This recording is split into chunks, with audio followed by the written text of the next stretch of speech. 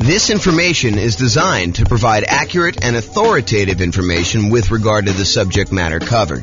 It is offered with the understanding that the presenters are not engaged in rendering legal, accounting, or other professional services. If legal advice or other expert advice is required, the services of a competent professional should be sought. Welcome to the Rockford Real Estate Investing and Real Estate Financial Planning Podcast. Learn all about investing in real estate in Rockford, Illinois, with a combination of real estate financial planning and modeling with numbers specific to Rockford. Plus, syndicated, more generalized recordings of live and pre-recorded real estate investing classes, not all of them specific to Rockford. Be sure to stay tuned after the podcast for a message from our sponsors. So, creative financing and real estate entrepreneurship. I'm James Orr. So when I started putting together this series of classes, I wanted to cover all of the different real estate investing strategies. I did a single 2-hour class where I went through all the different strategies with like a big picture overview. But then my idea was to go through then and dive deep into each individual strategy, talk about those in detail, and then give you real numbers as to how that strategy might perform for you achieving financial independence with these kind of tools, whatever strategy we're talking about, and then compare those across different strategies. Like how does buy and hold compare to fix and flip or creative financing or house hacking or nomading? And so I wanted to go and do deep dives into each of the classes. But traditionally, I've only usually covered these 3 primary strategies: the buy and hold strategy, including short-term vacation rentals, all the different variations of nomad by proxy, nomad with house hacking, nomad to short-term rental, nomad with lease option exit, and then the ultimate real estate agent retirement plan. So like all the variations of nomad, and then house hacking. So these were the classes. If you've been here for however long, we've been doing classes since 2003. So for most of those time, we've been doing these. It's been really exceptional for us to go do classes on these other strategies. So tonight's a kind of odd class in a lot of ways because I don't typically teach creative financing. I've done a lot of creative financing, not recently, but I've done a lot of creative financing, especially early on in my career. And then like quick turning, flipping properties, BRRRR, wholesaling, options, option auctions, tax liens, and partnerships. So these are sort of like the secondary tier of class topics that I don't frequently teach. Although in some cases I've got good experience in those, and especially with the modeling we do, I think you'll learn some stuff that you've never seen before. So these are sort of like the secondary ones, and so you're getting what I would consider like a secondary topic tonight. I think it's super interesting and probably a primary topic for a lot of folks, but not what we typically would cover in the class series. And then there's some stuff that we're just not going to cover, like real estate investment trusts. Go talk to a stockbroker. And then things like probate, short sales, foreclosures, and pre-foreclosures, those are really part of other strategies. They're not their own strategy by themselves. Like, someone who's in pre-foreclosure, they could be a good candidate for you coming in and buying the property creatively, but it's not big enough to be its own like 2-hour class, as an example. So that's sort of like the real estate investing strategies and what we've done. If you've noticed though, we've already covered a 2-hour version of buy and hold. We've covered a 2-hour version of nomad, a 2-hour version of house hacking. We're doing creative financing tonight. We did a 2-hour class on quick turning, flipping properties. We did a 2-hour class on the BRRRR strategy. I'm going to do wholesaling, options and option auction, tax liens, tax deeds, and then partnerships is next week. So you'll see that we're going through the whole kind of like pattern, the whole, whatever you call it. Oh, I don't know, the whole thing, whatever it means there. Any questions on this? All right, cool. All right. So I'm going to take some time to go over all the different types of creative financing and make sure that you got that. Did you guys all get handouts? If you haven't been to one of the like class where we've done these models before, there's some handouts for you. If you've been already and you don't mind, because some of them I don't know if I printed enough, but if you email me afterward, I'll give you a copy. But if you just do the one there, it's like a handout that goes over all the different strategies, and then a kind of like a strategy profile for filling out the strategy tonight, and then one for the loans, kind of goes over the different loans. So if you don't have those, make sure you get them. You guys should have copies, right? Yeah, they're the same as last time. They're not any different. They're all the same. Okay, so let's do creative financing. I'm just going to walk through all these different ones. And if you haven't been to a live class before, I'm really informal. So if you've got questions, please interrupt, and I'll be sure to answer any questions you have. If you need extra copies, go ahead and take them while I have them, if you need them, or if you need someplace to take notes. Okay, so creative financing. So let's start with owner financing. So owner financing is when the seller of the property, the owner of the property, acts like the bank. they are willing to accept monthly payments or yearly payments or quarterly payments, whatever you guys decide to negotiate. But most of the time, it's going to be monthly payments. They'll accept monthly payments for you to acquire the property. There'll usually be a mortgage or deed of trust on the property, and you'll make payments to them based on your agreement, your loan agreement with them. And then once you've paid off the property in full, they will release their lien on the property, and you will be the complete owner.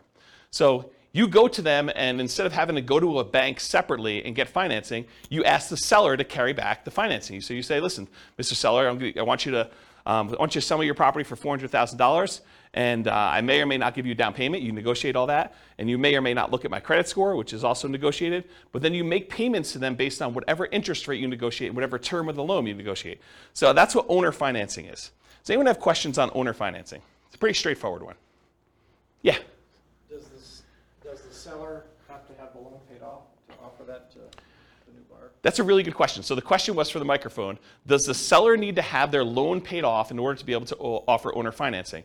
And so for the formal definition of what I call owner financing, yes. Otherwise, you'd be in what I call the wrap financing column here. So if you have wrap financing, then that would be where the seller has an existing underlying loan on it, and then they're wrapping that loan and accepting payments from you for a larger amount, and then they're using part of the payment that you make to them to pay the underlying loan that still exists on there. So my definition of owner financing is it has to be free and clear. My definition with wrap financing is you can get a seller to offer some type of seller financing, but they can wrap the underlying loan there. Or if the seller has the ability, they could pay off that underlying loan completely. Then the property would be free and clear, and then they could offer regular owner financing to you. Okay. Does that make sense? Yep. Okay. So going on to the next one, which is wrap financing.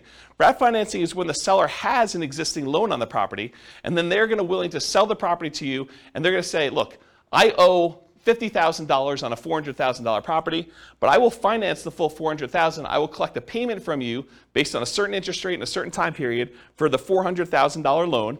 But part of that payment you're going to make to me, I'm going to use that to pay that $50,000 loan that I still have on the property. So part of the payment goes to the seller, part of the payment goes to that underlying financing. At least you hope it does, because if they don't, that underlying loan could technically foreclose and you could be kind of SOL. Okay? So wrap financing is when the seller has an existing loan, but then they otherwise wrap it. Now here's another interesting thing.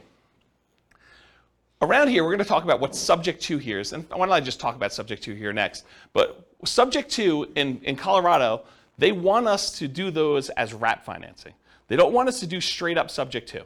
They don't want the seller to just deed you the property and have no recourse if you don't make the payments. So they would prefer that you have the seller go wrap the loan so that if you don't make the payments, the seller can foreclose and get the property back on the thing. And you'll want to go talk to an attorney. We're going to have a slide up here in a little bit where it talks about going to talk to an attorney to make sure that you have the right paperwork and that you're structuring it right in your area. Because it's not enough for you to say, James told me this is how we need to do it, so that's how I'm going to do it. You really do need to go get advice from an attorney and make sure you structure this right. It's one of the costs for you to do creative financing. You need to go consult with an attorney and get everything set up correctly one time. And then if you decide you want to hire them for each deal, you can do that. If you think you know enough after you've talked to the attorney, when you got all your paperwork done right the first time, then you can decide to just do that yourself. That's up to you. All right, so let's skip down here to subject to, because I sort of told you that you need to do wrap financing instead of straight up subject to. So what is subject to? Subject to is buying a property where you agree to make existing payments on the underlying loan. So imagine you had a seller who was married, him and his spouse owned a property, and she decided to run off with the plumber. And so she left him. And he's like, look, I can't live in this house anymore. I can't afford to make the monthly payments. I'm going to move back in with my parents, try to recover emotionally and financially from this devastating event with my wife leaving with the plumber. I don't want this house anymore. I'm just going to let it go to foreclosure. And so you say, well, wait a minute, Mr. Seller. Instead of you ruining your credit and letting it go to foreclosure, why don't I come in and I'll just start making payments on your existing loan? And because you're disappearing to Florida, and I don't know where you're going to be, I mean, for all I know, you could totally go to South America or wherever and just disappear completely. I don't want to have this thing lying out here where I'm renting it from you. Why don't you deed me the property now, and I will make payments on your underlying loan, and I'll own the property, but the loan will remain in your name, and so you won't have a foreclosure on your record. You won't be late on this loan because I'll make payments on it, and everyone will be happy. And the seller says to you, if you give me $2,000 to help get me to Florida, you got a deal. And so now you bought the property subject to the existing financing. So you bought the property and you start making payments on that underlying loan. Does that make sense? That's what subject to is. It's buying a property and agreeing to make payments on the underlying loan. Did I go, if I'm the buyer here, did I go to the bank and get permission from the bank to make payments on that loan? I did not, okay? And most loans, I would say 99.9% of all the loans being made today have what's called a due on sale or due on transfer clause in them. And what that due on sale or due on transfer clause says is that if the seller transfers ownership of the property, that the lender has the right, does not have the obligation, but they can, at their option, decide to accelerate the loan so that the entire loan is due and payable. And if you're unwilling or unable to pay the entire loan off, then they can foreclose on it and get ownership of the property back if the seller transfers ownership and does not pay off the underlying loan. So there is some risk to buying a property subject to. Now, do all banks, as soon as they find out that the loan is transferred, do they all go and say, we want the full thing paid in full and do that? Nope. They don't. But could they? Yes, they can. And in fact, I usually do this just to make my point, and you guys can't say, James never told me that a lender can call the loan due. So for, I don't know, 15, 20 years now almost, I've been teaching class since 2003, so what is that, almost 20 years? I always stand on a chair and I tell you, the lenders can foreclose on the property. When you transfer title, they can decide to accelerate the loan. That due on sale, due on transfer clause means that they can decide to call the loan due. So you can't say, James, you never told me that, because I'll tell you, I stood on a chair and I told you that the lender can actually do that. Now, will they do that? I don't know. Historically, they haven't.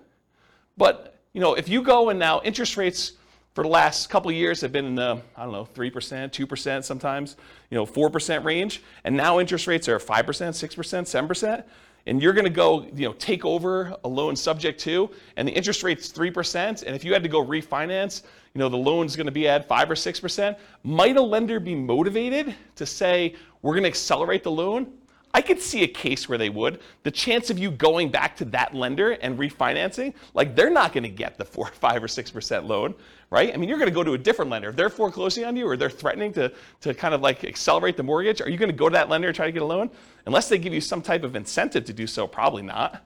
So they're not really probably going to directly benefit, but what if they had some motivation? What if they, thought for some reason getting this loan off their books was to a benefit to them, and they were looking for a reason to get it off the books? Could they go and do that? Absolutely, okay? And so, remember my example where the guy was going to, his wife left him and went off with the plumber, and now he's moving to Florida? Well, what happens if you don't make the payments on his loan? Right? Now it's a problem for him, because now the loan is now, in default, and he could be foreclosed on. He could have a foreclosure on his record. That's not ideal. And so one of the reasons why I told you that, at least in Colorado here, they want you to do wrap financing instead of buying subject to, is because with wrap financing, if you're not making the payment to them, they can then say, wait a minute, okay, now I can foreclose on you because you are not making the payment to me, which means the payment on the underlying loan is not being made, and now I have some recourse against you for doing that. Where before they don't, because they deeded you the property. The deed represents ownership. So if the seller deeds you the property, you now own the property, even though there's a loan in their name still on the property. Okay? So that's why we tend to do wrap financing. But again, you're going to want to talk to an attorney and get specific advice about this. Does anyone have any questions on subject to wrap financing or owner financing at this point? We've covered a lot of them. I heard somewhere that they're offering insurance for that. Have you heard of that? No, insurance in what way? So Bill said, it's Bill, right? The due on sale clause. So if the bank actually goes forward with it, you can buy insurance to protect you from that. I've not heard that. If you do find out where it is, please email me, because I'd be interested to see what that says. Yeah, I've not heard of that. So Bill said that there's a company that's offering you insurance in case a bank decides to accelerate the loan and execute their due on sale clause. I've not heard that. Yeah, that's interesting though. And I will tell you, this is a gray area, a relatively controversial subject. There are some people that will tell you it's not a big deal, go ahead and transfer it. I've never seen one happen. I actually know of one that was accelerated. But like some people say, I've never seen it happen. So you could do this with impunity. It's not a big deal. They'll also tell you, just hide that you've done the transfer. Like, buy the property, put it into a trust. If you put the property, they'll tell you this, it's not true. They'll tell you if you put the property into a trust, if you have the seller put a property into a trust, and then you take over the trust, that actually eliminates the ability for the lender to accelerate the loan and use the due on sale clause, and then start their foreclosure process if they want to. That's not true. The phrase that they're referring to is that a seller can move the property into a trust for their own estate planning purposes. But as soon as you take over ownership of the trust, you have violated due on sale clause. So if they maintain ownership of the trust, if it actually is for their benefit directly, then that doesn't violate the due on sale clause. But if you take actually ownership of the trust, then that happens there. And they'll say, but no one really knows the trust. The trust is a private document. It kind of sits there. Well, maybe, right? I mean, if a seller really wanted to know, and the information technology has become so good these days that if a seller really wanted to know, they're going to look at stuff like, did the insurance change names? Did the water bill get changed to a different name? Did the electric bill get changed? And you're going to say, but sometimes tenants will do that. Yeah, you have enough of these things happening. I think a motivated lender could go and do that. So just do it with your eyes open, talk to an attorney and get advice on it. But this is not with zero risk proposition, in my opinion. And there's people that have different opinions and they'll tell you that you could do this with impunity, it doesn't matter. And you'll see that online all the time. Any questions on that, especially the part about it being controversial in the gray area? All right, cool. What's that? You want me to get up on a chair? Yeah, so that's kind of the three there. Owner financing, wrap financing, subject to. What about loan assumption? Well, subject to is when you buy a property and you do not get the lender's permission. But certain loans, you can formally go to the lender and actually assume the loan. You could say to the lender, hey, look, this loan is assumable. I would actually like to come in and I would like to take over the payments for this particular seller, and I will formally assume all responsibilities for this loan. And so you can go to the lender and formally assume a loan. That's different than subject to. You're going there and you're getting the permission of the lender, and with the blessing of the lender, and usually a fee, you're going in there and taking over the loan and doing it that way. Does that make sense? That's the difference between loan assumption and subject to. Okay, so the rent-to-own, lease-to-own, lease option, and lease purchase family, they're all really, really similar in my mind because you're leasing the property. The seller of the property, the owner of the property is saying to you, look, I will allow you to have occupancy of the property, and in exchange for that, you're going to pay me a fee, usually monthly. It doesn't have to be, but it usually is monthly. They're going to pay you a monthly. You're going to pay the seller a monthly fee in order to lease the property or rent the property for a period of time. But then, in addition to that, you agree with the seller. Look, Mr. Seller, provided I pay the rent for the next year or two, how about you give me the ability to buy this property from you at some point in the future for some price that you've negotiated, with some terms that you've negotiated, like who pays what and when and how. So that is a lease option or a lease purchase or rent to own or lease to own type of situation. You're leasing the property and you have the right to buy the property at some point in the future. So a lease option is a lease agreement with an option agreement. You have the option to buy the property at some point in the future. You can choose not to exercise your option if you want to. That's what a lease option is. You lease the property, and at some point in the future, if it makes sense to do so, you can go and buy the property. Lease option. A lease purchase is a lease agreement with a purchase contract. And there's usually a little bit of a stronger implication in a purchase contract that says you intend to purchase the property. It doesn't mean that you have to, unless it's specific performance, in which case you could be sued if you don't perform. But in most cases, it's some type of lease purchase, and the purchase is usually based in some type of earnest money, where if you don't exercise the purchase contract, then you lose your earnest money. Although there's some ways you could write it where you don't actually lose your earnest money, but I think most of the time there's some type of loss there. So rent to own, lease option, lease purchase, they're all really in that same family. You're leasing a property for a period of time, and you have either the option to buy it or you have an implication to buy it with a purchase agreement. So those are what those are. Anyone have any questions on those? Okay. Agreement for deed, bond for deed, contract for deed, installment land contract. So when you buy your car, you don't actually own your car until you've made all the payments, right? You get the title at the end. Well, that's sort of what this agreement for deed, bond for deed, contract for deed, installment land contract are. You're making payments on a property over time, and if you fulfill all the payments in the terms of your agreement, then at the end of that, the seller is going to give you the deed to the property. You have an agreement to make payments, and then eventually get the deed. Bless you. Or you have an installment land contract. You have a contract for the deed where you're agreeing to do certain things, and at the end you get the deed for the property. So it's sort of like car payments for houses is the best way I can describe it. Okay? So those really are the 6 types of creative financing. Owner financing, where they don't have a loan, and the seller acts like the bank. Wrap financing, where they have an underlying loan, and the seller acts sort of like the bank, but there's a loan on the property. Loan assumption, where you formally go and assume responsibility from the loan with the lender. The rent-to-own, lease-to-own, lease option, lease purchase family, where you're leasing the property and you have the right to buy it at some point in the future. The agreement for deed, contract for deed, installment land contract, that sort of family, where you are kind of like making payments and then you get the deed at the end. And then finally, subject to, where the seller just deeds you the property and technically, you don't even have to make payments on the underlying loan. It doesn't have to be that. You're just buying the property knowing that there are existing liens on the property. But in the overwhelming majority of the cases, you're going to agree to make the payments on that loan. You're buying the property subject to, and you're going to agree to the seller that you're going to make those payments. Any questions on those 6? Okay. So for tonight, I'm going to discuss those different strategies, and we're going to go into like all the different risks and is it scalable and all the kind of different characteristics of doing these strategies. But I'm going to talk about things, and I have to generalize in order to do it. Are there exceptions to what I'm going to say tonight? Could you say to me, but James, what about this really weird situation where this happens and this happens and this happens? Isn't that sort of different than what you're saying? Absolutely. I can't cover every possible situation that comes up. So there are exceptions to everything I'm going to say. And I've tried to be comprehensive and include everything I can, but it's not possible to do that. There are exceptions to everything. So you can find a deal or structure a deal to make choices that are not in line with what I've defined here. And beware, just because you don't think there's a chance that X can happen, it doesn't mean that it won't happen. This is designed, in my opinion, to be a starting point discussion to help you make better investing decisions on your own with additional knowledge. This is not like the end of your education. And at a minimum, in my opinion, in order to do any creative financing deals, you should budget talking to an attorney in your marketplace who like specializes in doing creative financing to make sure you're doing it right in your marketplace. You should not say, James told me this, therefore it is 100% correct in my marketplace. Okay? Do your own research. All right, so creative financing variations. So if you have your handout with you, the one that has like like all the different creative financing things on here, you'll notice at the very top is a quote. It says, what's a strategy? A strategy is a unique combination of entry, holding period, and exit.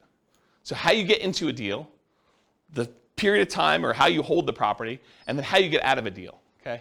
So entries can be any number of the creative financing options. You could buy a property using lease option, you could buy it using subject to, you could buy it using wrap financing, you could buy it with owner financing. Those are all examples. A holding period can be dictated by the type of financing you do. If you have a lease option on a property and your lease is 2 years long and your option agreement is 2 years long, you're not holding it forever. You have a 2-year period. So the type of acquisition financing, the type of entry you use can dictate exactly how long your holding period is. And the exit is not usually hold forever with all the creative financing. It's really, really rare. The exceptions are probably loan assumption, maybe the agreement for deed family, and owner financing, where those could be hold forever if that's what your agreement with the seller says. If the seller expects to get payments from you for 30 years with owner financing, then maybe it is hold forever. But the majority of these other creative financing strategies, lease option, lease purchase, subject to, wrap financing, in most cases, you're not holding those forever. Those are like short-term holding periods. And by short-term, I mean a few years, 5 years or so is kind of like the limit for those. Can you hold them longer? Sure. But I think the longer you hold them, the more risk exposure you have for these properties. And maybe I'm thinking about this wrong. And some people would probably argue I am thinking about it wrong because they would argue, hey, look, if they haven't done a due on sale or due on transfer clause acceleration for the 5 years, then they're probably not going to do it at all. But I don't know. I don't like having all these different loans out there and having the ability to have them call due at any given time. That's just not a strategy that I'd want to do. So exit is not usually hold forever. Also, lease option exits for many creative financing is what people will use. So they'll go buy a property using one of the creative strategies, and then they'll immediately turn around and offer it on a lease, excuse me, on a lease with an option to their tenant buyer. So they'll put someone in there who's going to lease the property from them and expects to buy it from in a year or 2 or 3 or whatever it is down the road. Okay, so that's usually what a lot of creative financing sellers, creative real estate entrepreneurs would structure their deals. They would acquire it creatively, and then they would immediately sell it to a tenant buyer in some form or another. Now, you can do these in your local market, but you can also do these remotely. If you happen to be in a market where a lot of these other strategies are really hard to implement, this is not a strategy that you have to move into a property. It's not like doing nomad or house hacking, where you have to live in the property. These can be done remotely. It involves different skills. I mean, to be able to go buy properties creatively in a different city is different than trying to do it here locally, where you can sit down across from the seller and do it all. So yeah, you can do it locally or you can do it remotely. They can be properties of any type. Doesn't have to be single family homes. Could be duplexes, triplex, fourplex, could be commercial buildings. Could be industrial buildings, could be anything. We're going to tend to focus tonight on single family homes. And then this is an interesting one. And if you're interested in it, you probably should look into it more. But Richard Roop used to teach a strategy called the ultimate strategy, which is a variation on owner financing. And really the like short, really short, I'm probably doing a horrible job at explaining it to you. But the real difference is that with owner financing, the way Richard Roop teaches it with the ultimate strategy is he will include in there a term that allows you to move the loan to a different property.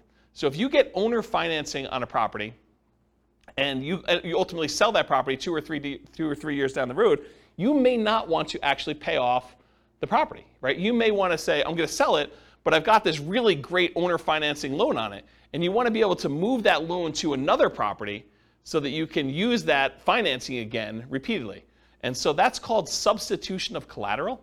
If you're interested in that, go do a search for substitution of collateral, and it will allow you to substitute the collateral. The collateral in this case was the house. So you could sell the house and say, okay, this house was the collateral for this mortgage I had on this property, but owner financing mortgage. But now, since I've sold that property, I'm going to move this to another property that I own or a property that I'm acquiring, and I can substitute the collateral. And you'd want to do that if you were creating really, really good owner financing with the seller.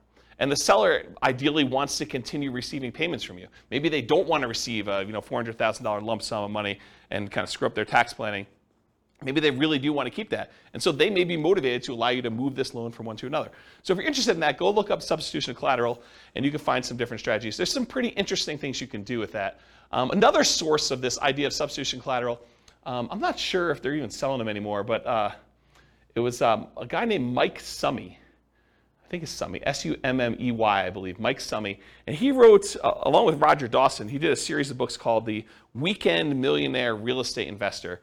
And there's a series of them. There's like the Weekend Millionaire Real Estate Investor book. There's like an FAQ book. There's a book on negotiations, which Roger Dawson is sort of known for.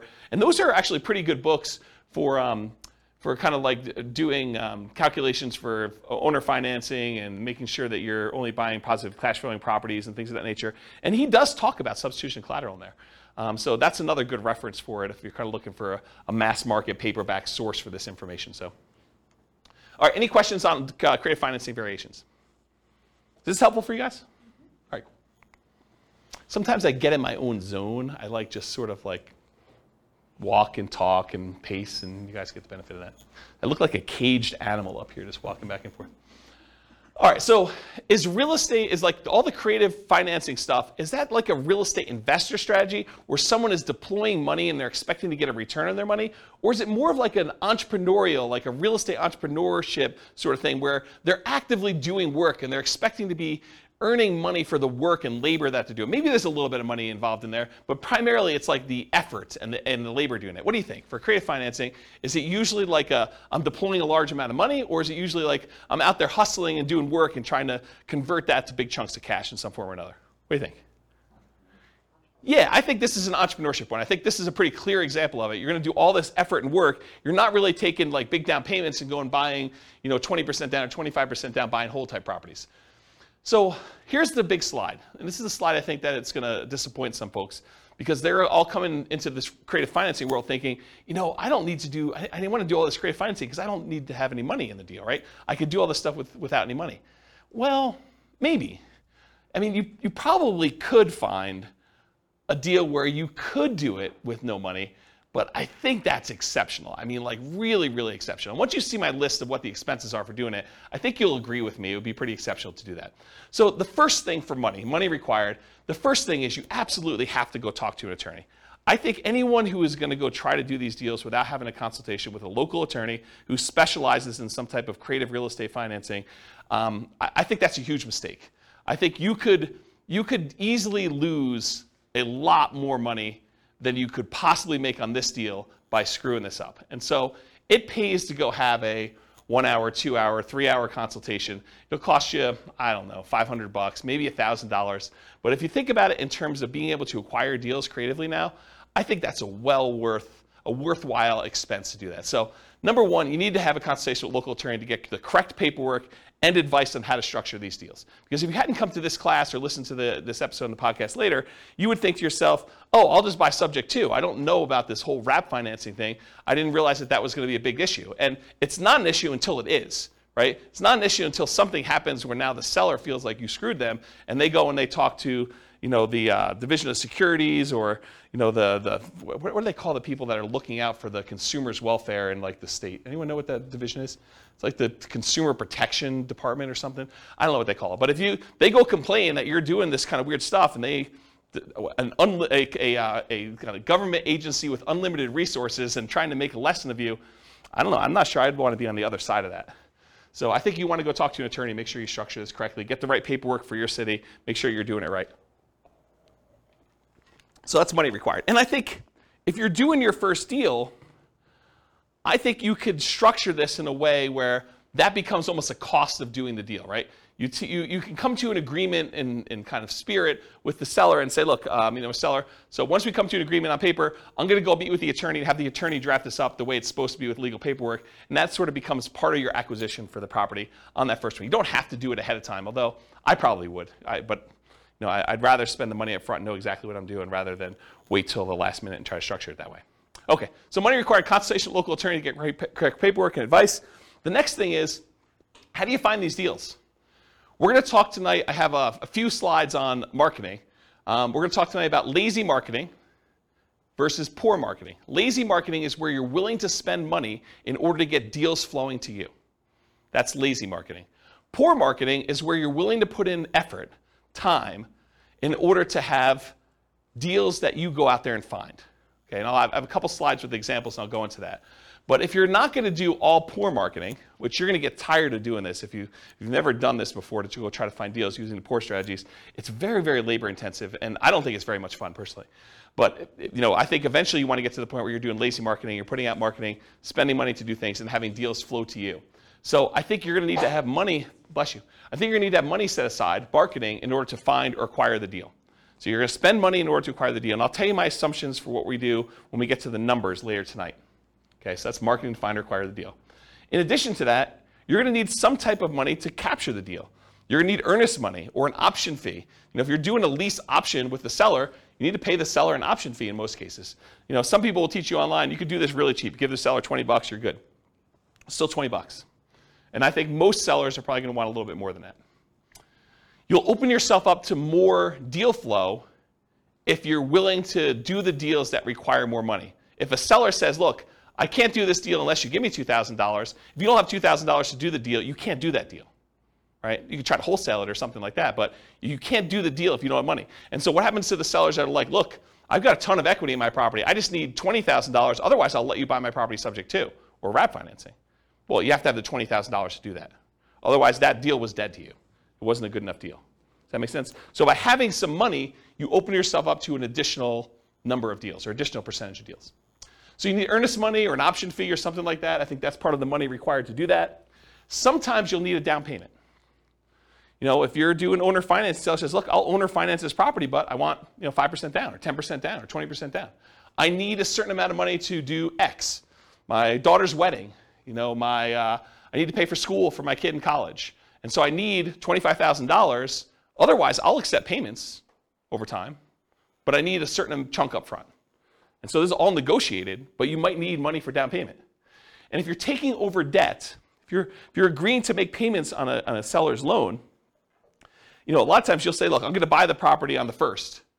Well, technically, for the seller, the payment on the first really pays their mortgage for the previous 30 days because mortgages are paid in arrears. When you get a brand new mortgage, you don't make a payment on day one. You make a payment 30 days after, right? You live in the property for a month, and then you make the payment for the period of time that you lived in before. But sellers don't remember that, okay? When you go and you buy a property from them on the 1st, they're thinking you're making that mortgage payment on the 1st. Okay, so when you go and you take over a loan, a lot of times you're not in arrears. You're making that payment looking forward, almost as if you were a renter. Sometimes you'll need repair costs. So, try to think you're gonna be able to do these deals with no money. A lot of times you're gonna go on a property and, a lot of times the seller is motivated. They haven't been doing maintenance on the property. They haven't been taking care of the carpet. They haven't been taking care of the kitchen. They have a whole bunch of little like fixer-upper sort of things, $500, $1,000, $2,000, paints, things like that need to be done in the property. So sometimes you'll need massive repairs if something needs really serious fix-up. But in most cases, even relatively pretty houses, if a seller is motivated, a lot of times they're motivated. They've been motivated for a little while. They haven't been doing things. Or sometimes you have to make up back payments on a loan. They're 2 months behind on their mortgage. They're willing to come in and let you take over payments on their existing loan, but the reason they're able to do that is because they're going to be foreclosed on otherwise, and so you need to make up 2 months worth of payments. Does that make sense to everybody? Okay. You'll need some closing costs. I think a lot of attorneys are probably going to suggest to you that you close this at a title company or an attorney's office, depending on what is customary in your marketplace. They don't want you to do something at the kitchen table and bring in a mobile notary and have them doing something, because a lot of sellers don't realize that they're transferring ownership of their property if you do it at the kitchen table. They want you to go down to a title company and have it done legitimately. And you probably should buy title insurance in a lot of cases. So you'll need to have regular closing costs in order to acquire some of these deals, especially if your attorney suggests you do that. And then finally, once you acquire the property, there's some expense to holding the property while you're marketing it to find a tenant, or the marketing itself in order to find your tenant, or your tenant buyer. If you're going to put a tenant in there who's going to buy it from you, you need to spend a little bit of money in order to find those people. We've kind of gotten spoiled in some ways with a market that's ridiculously hot, that we forget that it's not usual to kind of put a property up and have it occupied in like a week. Sometimes you're holding a property for 60 days trying to find a tenant or tenant buyer. Sometimes it's longer than that if you're not really doing what you're supposed to do, or it's priced too much or whatever. Okay? So realize you probably need to have some holding costs or marketing costs in order to acquire your tenant or tenant buyer, and be prepared for that. So can you do this with no money? Maybe, but I listed out all these reasonable expenses for you. I don't think there's any on here that you're like, well, you just made that one up, James. These are like legit costs you have, right? So, and I'm not even putting in here reserves, right? So, I don't know. I think a lot of people are attracted to creative financing because they're like, I could do this with no money, but I don't know if that's true. Can you do it with less than 20% down if you're kind of comparing it to putting 20% down to buy a property, a traditional buy and hold property? Sure. Is it going to be 5% of the purchase price? I think you could start pushing toward 5%, with some of these costs. We can get there. I'll show you some assumptions I have a little bit later, but maybe it is still cheaper than doing like a nomad strategy, or is it going to be 3.5%? I don't know. Maybe it's better to do a 3.5% FHA loan to do that. Okay. Anyone have questions on the financing stuff? Is that helpful? Is that like a surprise to folks? Not what you're expecting when you came in? Everyone knew this? You've heard me talk about it before already? Okay. It's this fine line between, I don't want to discourage anybody, right? Like I want to be encouraging and tell you, you could do this. You go get advice from an attorney, and you can go out there and you could do these deals. And I'm going to show you some numbers that you're going to be motivated to do it, right? Because you're going to see the numbers, you're like, holy crap, this is awesome. But to go think that it's awesome and that you're going to be able to do it with no money, I'm not so sure that those are compatible thoughts. And so I'd rather be realistic and have you go into it knowing that you're going to need to put some money into this and get it working than to think that you're going to be able to do it with no money down and be really frustrated when you find deals that all require some money and you're spinning your wheels and not able to get any traction. Yeah, question? Like maybe naive, but so yeah. Some of these creative financing methods, let's say you were combining this with nomading, yep. You can only get 10 like conventional loans. Would these be considered against those loans, or would this be kind of depending on how you write it up? How does it count? Yeah. So it's a really, really good question. So the question for the microphone is, if you're going to do creative financing, do those loans count on your record for being able to get additional loans? If you're limited to getting 10 loans buying traditional, like buy and hold properties, non-owner occupant. For the owner occupant ones, you're not limited to 10, by the way. Yeah, but for like traditional 20% down investor loan, a lot of times you're limited to 10, then you got to switch over to some type of portfolio loan in order to do that. So do these creative financing ones count? And it's weird because some lenders will tell you absolutely, especially if they appear in your tax return, right? They'll show up on your tax return and you're like, I'm responsible for this loan. I've been taking the deductions for it and everything, and they'll say, this sort of counts. Other lenders will say, hey, if it's not on your social security number, it doesn't count for you. And so some investors will actually buy these in the names of LLCs or something like that, and they'll have the LLC be the owner of it. It's not on their social security number. It's not a loan on their name, and it'll be on the LLC's tax return and stuff like that. But you're going to want to check with the lender to find out. But it's this weird gray area as far as that goes. Now, if it's owner financing, I think that's pretty clear, right? If it's owner financing and it's in your name, I think that's pretty clear.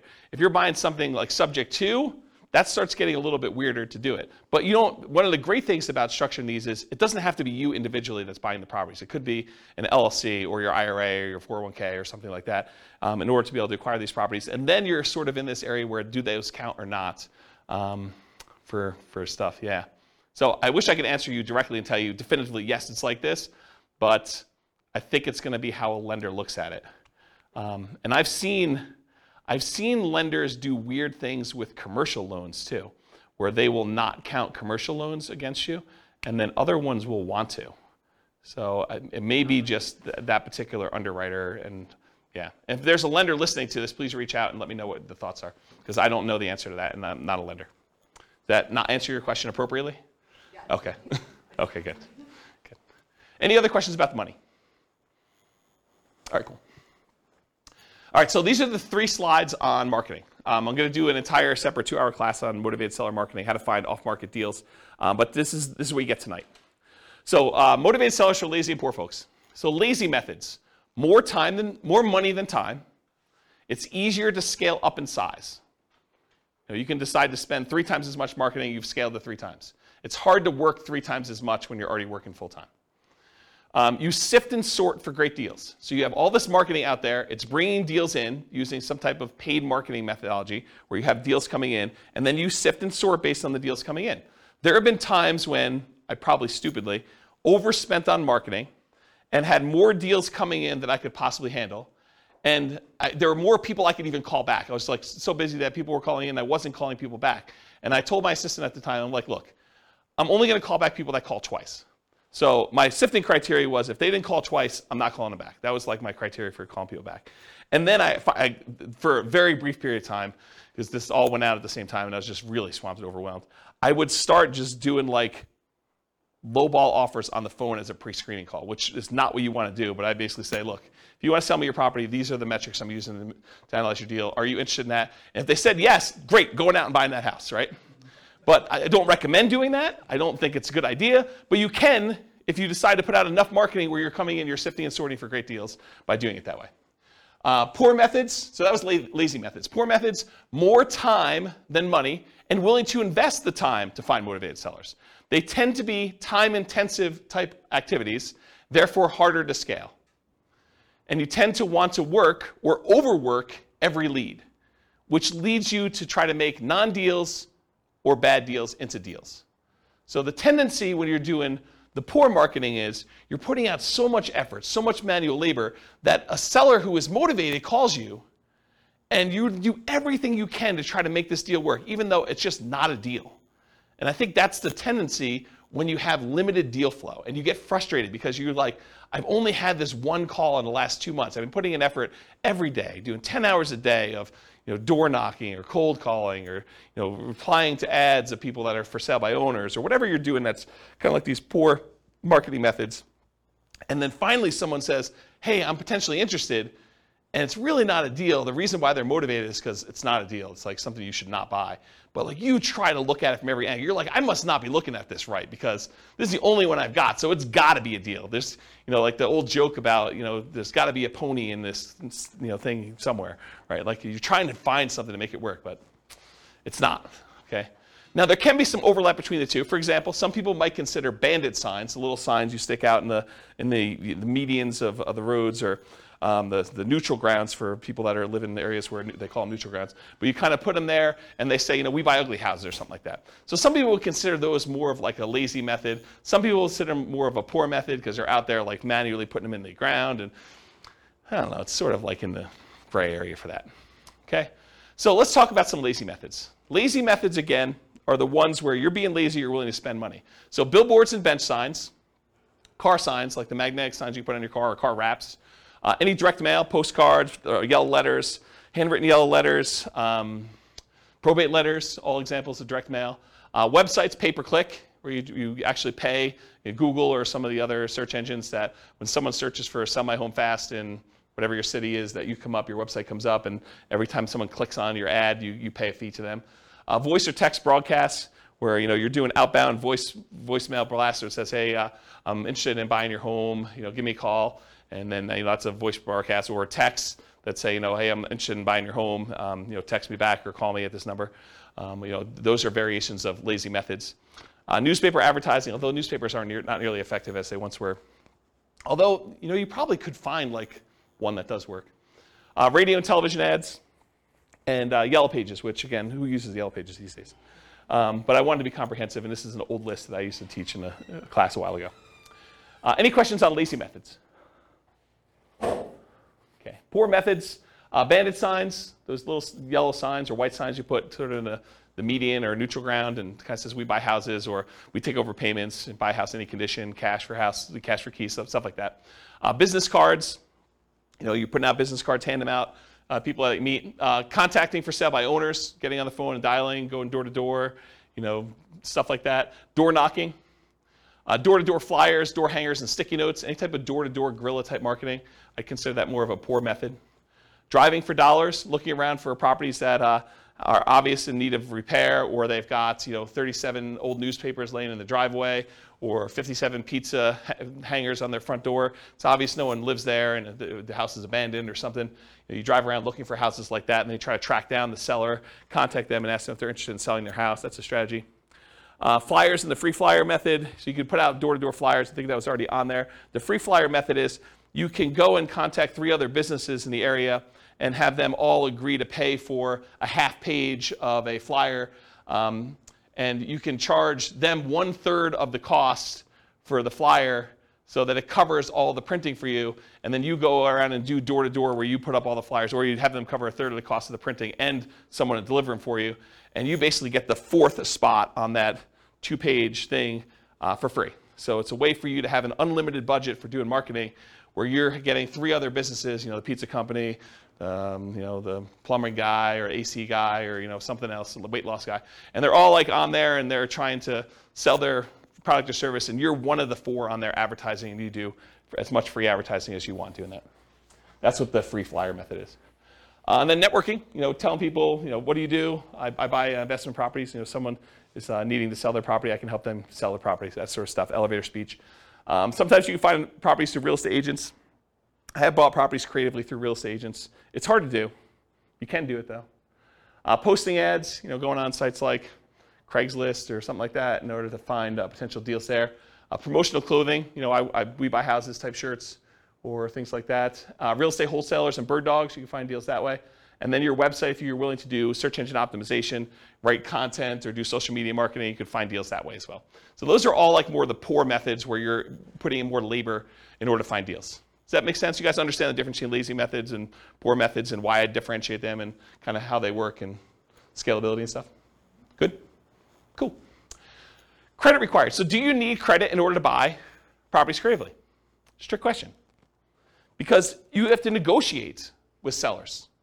So really, it's not automatic that the seller is not going to want to check your credit. I think that a lot of sellers, especially sellers who are motivated, are not going to need to check your credit. But I think that there are some sellers who are not motivated and they own their property free and clear, and they may be a good candidate for owner financing, who may say, yeah, I'm willing to owner financing for you. How's your credit score? And you tell them it's good. You want to check my credit? And they're like, yes, I do. It's a requirement for me to do owner financing with you, and they're going to want to check your credit, and so that becomes a requirement. So if you don't have good credit, you can't do those deals. Or bring in a partner. That was a pause for a drink. So transactions tend to be negotiated with the seller, so credit required is often a negotiation between you and the seller. There is a greater chance of finding options that do not require you to have personal credit with creative financing directly with a seller, especially if you're helping a seller solve a problem, if they're motivated in some form and they've got an issue that you can solve. Okay? This also opens up that since you don't need your personal credit to do it, you can buy in the name of an LLC or company if you want to structure things that way, or trust, or your IRA or your 401k, which we'll get to here in a second. Any questions on credit required? Cool. So skills required. So what do you need to know? What do you need to be able to do in order to do creative financing? And I think this list is a lot longer than a lot of other strategies because there's a lot more moving pieces. So the primary skills required for creative financing are, number one, you got to find deals. So a lot of times that means you need to have marketing skills.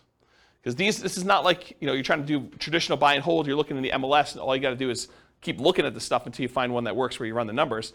Now you got to go out there and actually get deals. You got to create motivated sellers. You got to go find them and identify them and have them call you or call on them.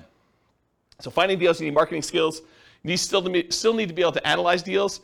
And analyzing deals for creative financing, it adds an additional layer of complexity. It's not something you can't learn, but it's not as straightforward as just, I'm going to get a 20% down loan. Do I like the cash on cash? Do I like the internal rate of return? Am I looking at those numbers? It's a little bit more nuanced than that of how you structure it, how you run the numbers. Once you've done it a few times, it's pretty easy. So you need to be able to do a deal analysis. In some cases, you'll need to do rehab estimating, going into a property and finding out how much it's going to cost to get it ready to rent or a tenant buyer. You need to do cash flow estimating, figuring out what the rent's going to be on that and doing those calculations. And in a lot of cases, you may need to estimate value to find out what you're going to sell the property for to your tenant buyer and what you're going to be able to buy it for, and is that a good enough deal? And is that reasonable? Will the property appraise when your tenant buyer goes to get a loan on it and cash you out? And so I think you need to be able to estimate values of properties. If you're doing traditional buy and hold, you may not need to do that at all. So it's an additional skill.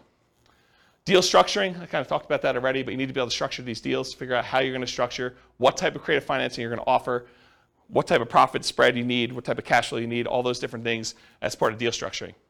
In some cases, you may want to go raise money. So possibly raising money becomes more of an issue with this.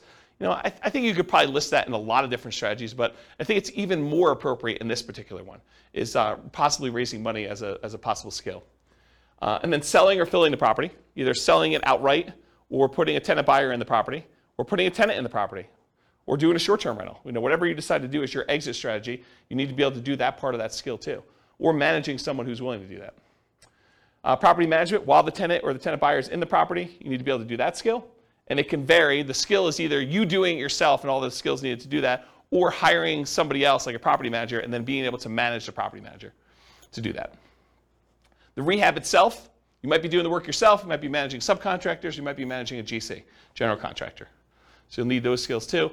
And then this is it's deceptive, right? But I think this is a sales job. Being able to go out and, quote, sell the seller on why your solution is a good solution for them and talk to them about the pros and cons and the benefits of doing that and how it's structured, and that's sales skills. So you need to be able to go sell the seller. So it's a sales job to do this. And then of course, once you get the property, selling it to the tenant or the tenant buyer, I think that's a sales job as well. So despite what a lot of folks think, this is a sales job.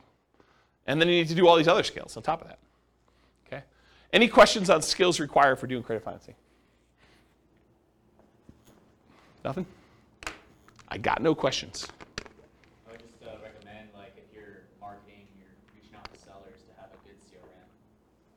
That's a big thing about managing your contacts when you contact them, how often you contact them. You can also figure out your KPIs.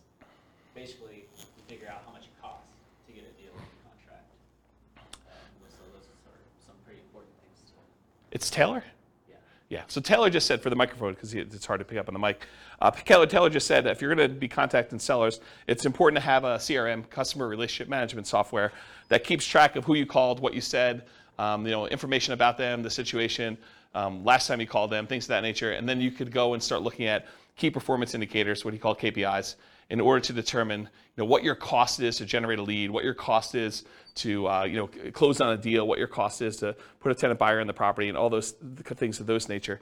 I don't know if I'll cover it in the marketing class, but I do have a class I taught before, and I have a spreadsheet that allows you to analyze the entire profitability of the entire business model for doing off-market deals, where we talk about all the different steps, the stages of acquiring properties, how much time and how much money you spent in each stage, and then on the output side, like what the profit was on that deal and how much time and everything was spent in those things too.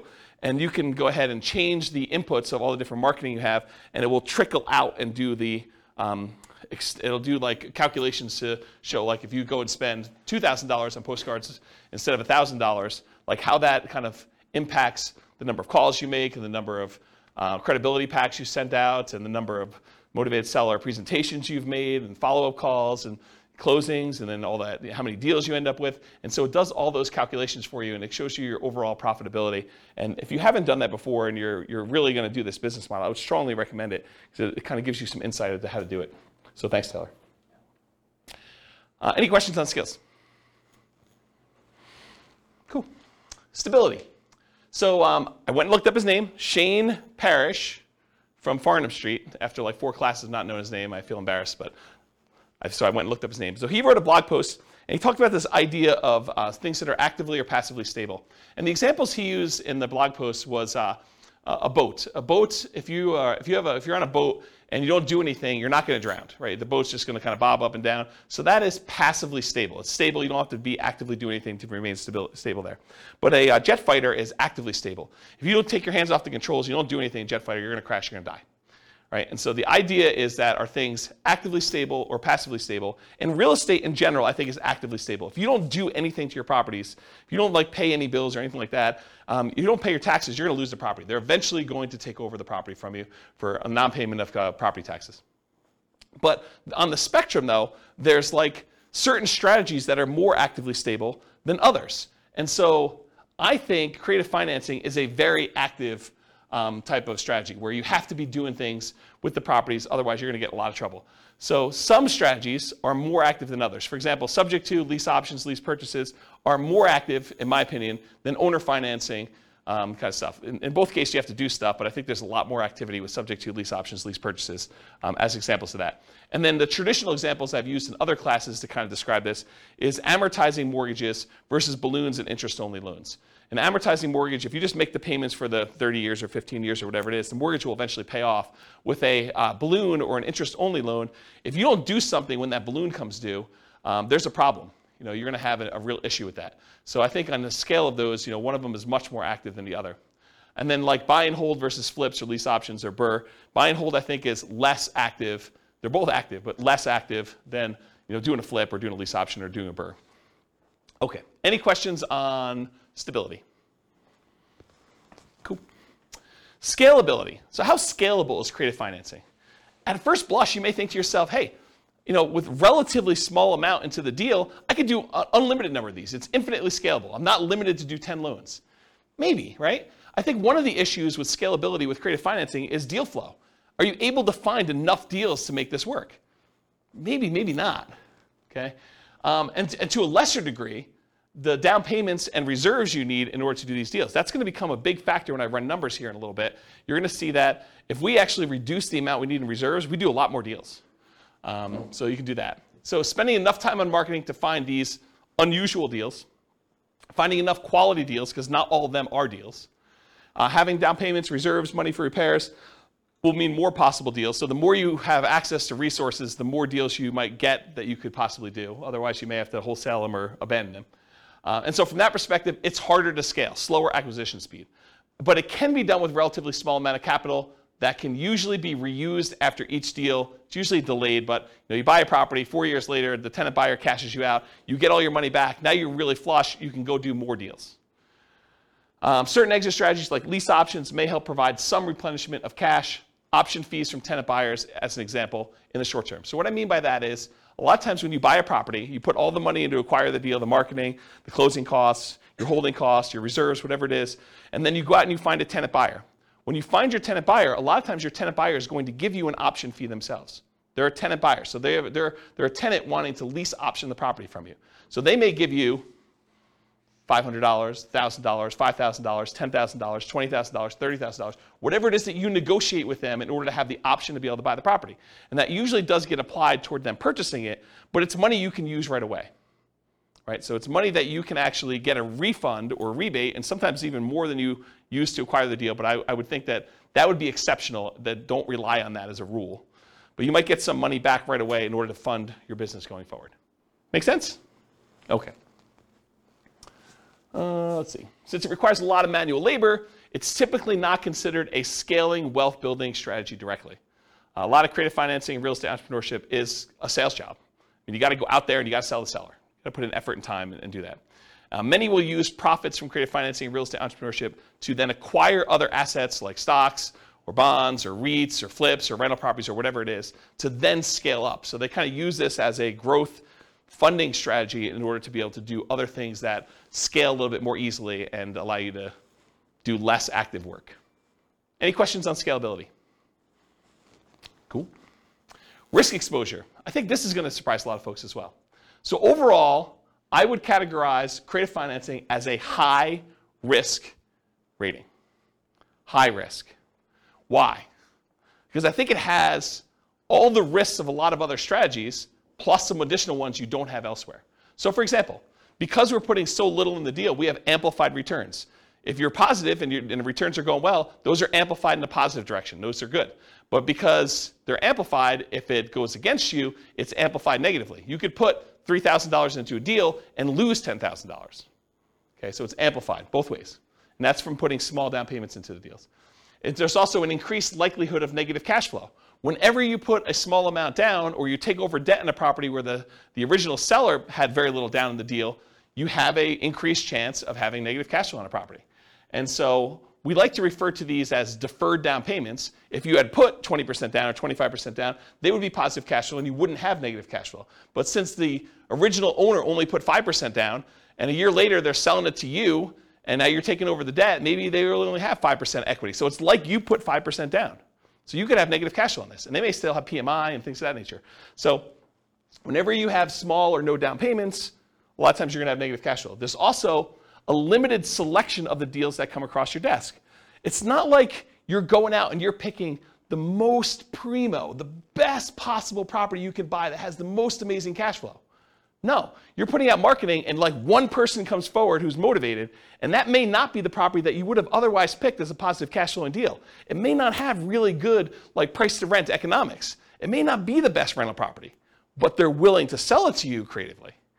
So it may not be a deal that you would otherwise have picked if you had a choice of everything in the MLS. And so for that reason, it may be more negative cash flow. Okay? It can be slightly worse financing or interest rates than what you could get today, depending on where the market is. I mean, imagine for a minute, we were at reverse market where we didn't have all these really low interest rates. We had really high interest rates and all this stuff from 2, 3, or 4, or 5 years ago. And those are where most of your motivated sellers are coming from. And now interest rates are at 2 or 3 or 4%. But those other ones were at 5 or 6 or 7. Well, they could be worse deals than what you could get today if you went out there. We don't happen to be in that situation. And right now, I think we're in sort of like a golden period, or the very beginning of a golden period where interest rates are much, much higher. And all the rates from the last few years are all amazing. They're all great loans to take over, right? But it could be the other way around, depending on when you're listening to this or kind of when you're doing the market. Marketing money. So the marketing to buy and the marketing to sell, I mean, that's a risk. You're putting that money out there. Sometimes it's not effective. Sometimes your marketing message is not resonating with the marketplace, and you might put out money and not get responses. You may put out labor and not get responses. Often less money risk compared to traditional buy and hold, so less risky in that regard. So you may go out there and spend 1% of the purchase price, just as an example. Let's say you put out $4,000 in marketing in order to try to acquire a deal. You're like, $4,000 in marketing, that seems really, really high. Well, you might pay a point in order to originate a loan, which would be like 1% of the loan amount. So that may be $4,000 by itself. And that's just one of the expenses. So to think you're going to spend $4,000 on marketing and not have to pay some of the costs in order to acquire this property, like acquire property another way, like traditional buy and hold, where you have to do a loan origination fee and some points and some closing costs, but you have some closing costs as well, but maybe closing costs for the loan. All these other expenses, $4,000 might be a little bit cheaper is what I'm trying to point out to you. Okay? You might have possible rehab risk. You didn't know that there was mold or that they were smoking meth. It could be a surprise. So you have some of the rehab risks possibly in there too.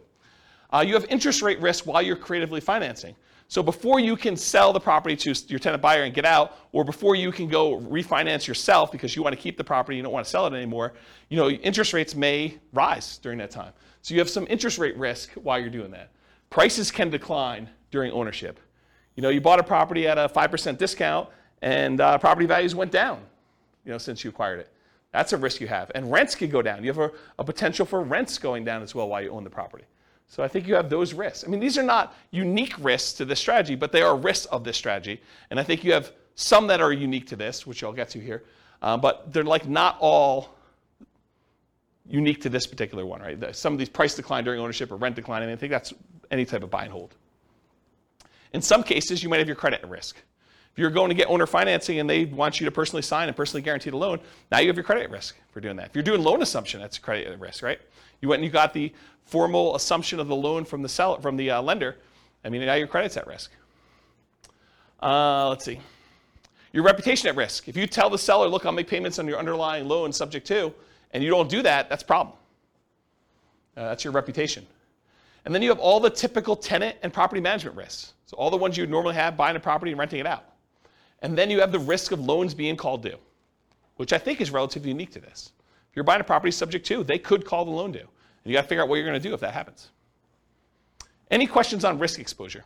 I have a question. Yeah. It may not be exactly related to this, but would be kind of, so are assumable loans a thing anymore still? My parents did this in the 80s. So like, I just feel like now there's an opportunity of people who had 2% or 3% loans coming in and being able to assume that loan. So the question is, are there assumable loans right now? Yeah. FHA loans are assumable. FHA, only certain types of loans, is that basically what it is? Yeah. Okay. Yeah. I mean, and they're qualifying assumable, so you need to qualify. Right. Okay. And so you'll take over.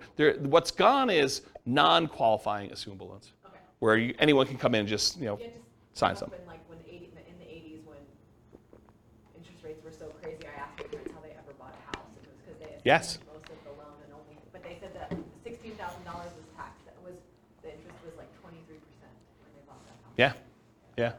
Actually, I had a buddy, he got one of his buyers to assume a VA loan with like a 2.3% interest rate. Yep. This was just a couple weeks ago. So, Did he have VA benefits?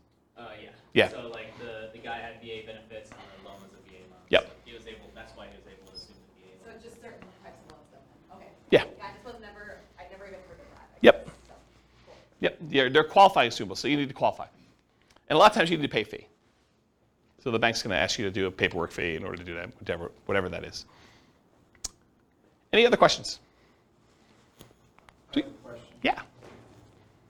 It seems unlikely in this environment because of high prices Yeah. that there'd be good subject to candidates. Is What do that you mean? true? Well, So the because question they for the don't have microphone. equity in their house, so it'd be kind of crazy for them to walk away. Well, I guess if they lost their job and they have no money, they could still keep their credit. Yeah, so Scott's question is, in an environment like this, where we've seen massive amounts of appreciation, and people probably have a lot of equity in their property, for someone to be able to just allow you to take over their loan subject to seems unlikely. And that's not quite true, because what they may say is, look, if you give me the $30,000 in equity I have, you could take over my loan.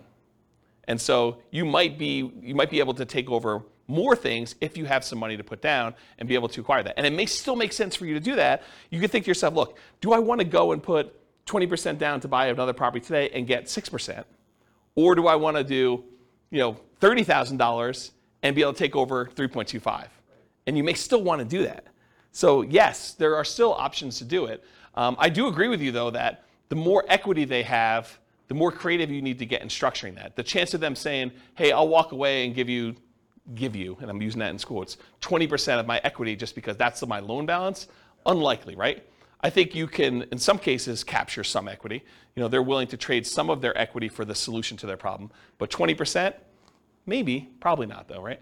I think you're more likely to be able to negotiate something where you're buying at a discount. Like, I'll give you an example, and I'm going to get to this here in a second, but imagine for a minute that you go in there and you offer somebody to be able to take over their loan, start making payments on their loan at a 6% discount. Well, if they were going to go sell their property with a real estate agent, they'd be walking away from 6% sales transaction costs, right? So it seems pretty easy for them to say, well, if I don't do a deal with you and I go list it with a real estate agent, I'm going to net 94%. And with you, I'm netting 94%. And it's going to be done tomorrow. They may prefer to do that, right? So so what's the difference between 94% and 93%? Not much, right? Especially since the value is not exact. What's the difference between 93 and 92? Yeah, and especially if they need work on the property. Or maybe they don't know the value of what it is right now. Maybe they think it's a little bit lower, a little bit higher. I mean, it's hard to say. And you have unrealistic sellers who think that their property is worth, $50,000 more than the one that sold across the street, who has, backs to a park and has all sorts of crazy stuff, and theirs doesn't. and they think that theirs is worth that. But then there's sellers that are like, I don't think my house is worth quite that much. And the inefficient real estate market is part of what allows us to do some of this stuff. Okay. Yeah. So now, I know I'm not at all well versed in legal things. Yeah. And Neither am I. I'm not an attorney. I know you would talk to an attorney and you try to have this written up really well, but one of the things that I feel like keeps running in my mind is like, Yeah. what if the seller dies and you're the person buying the creative financing? It should be written in some way, but I just feel like sometimes things get weird.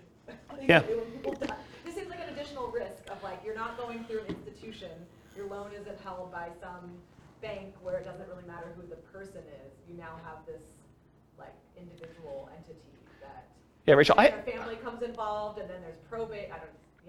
Yeah, Rachel, I'm pretty paranoid too, and I come up with all sorts of like weird situations that happen.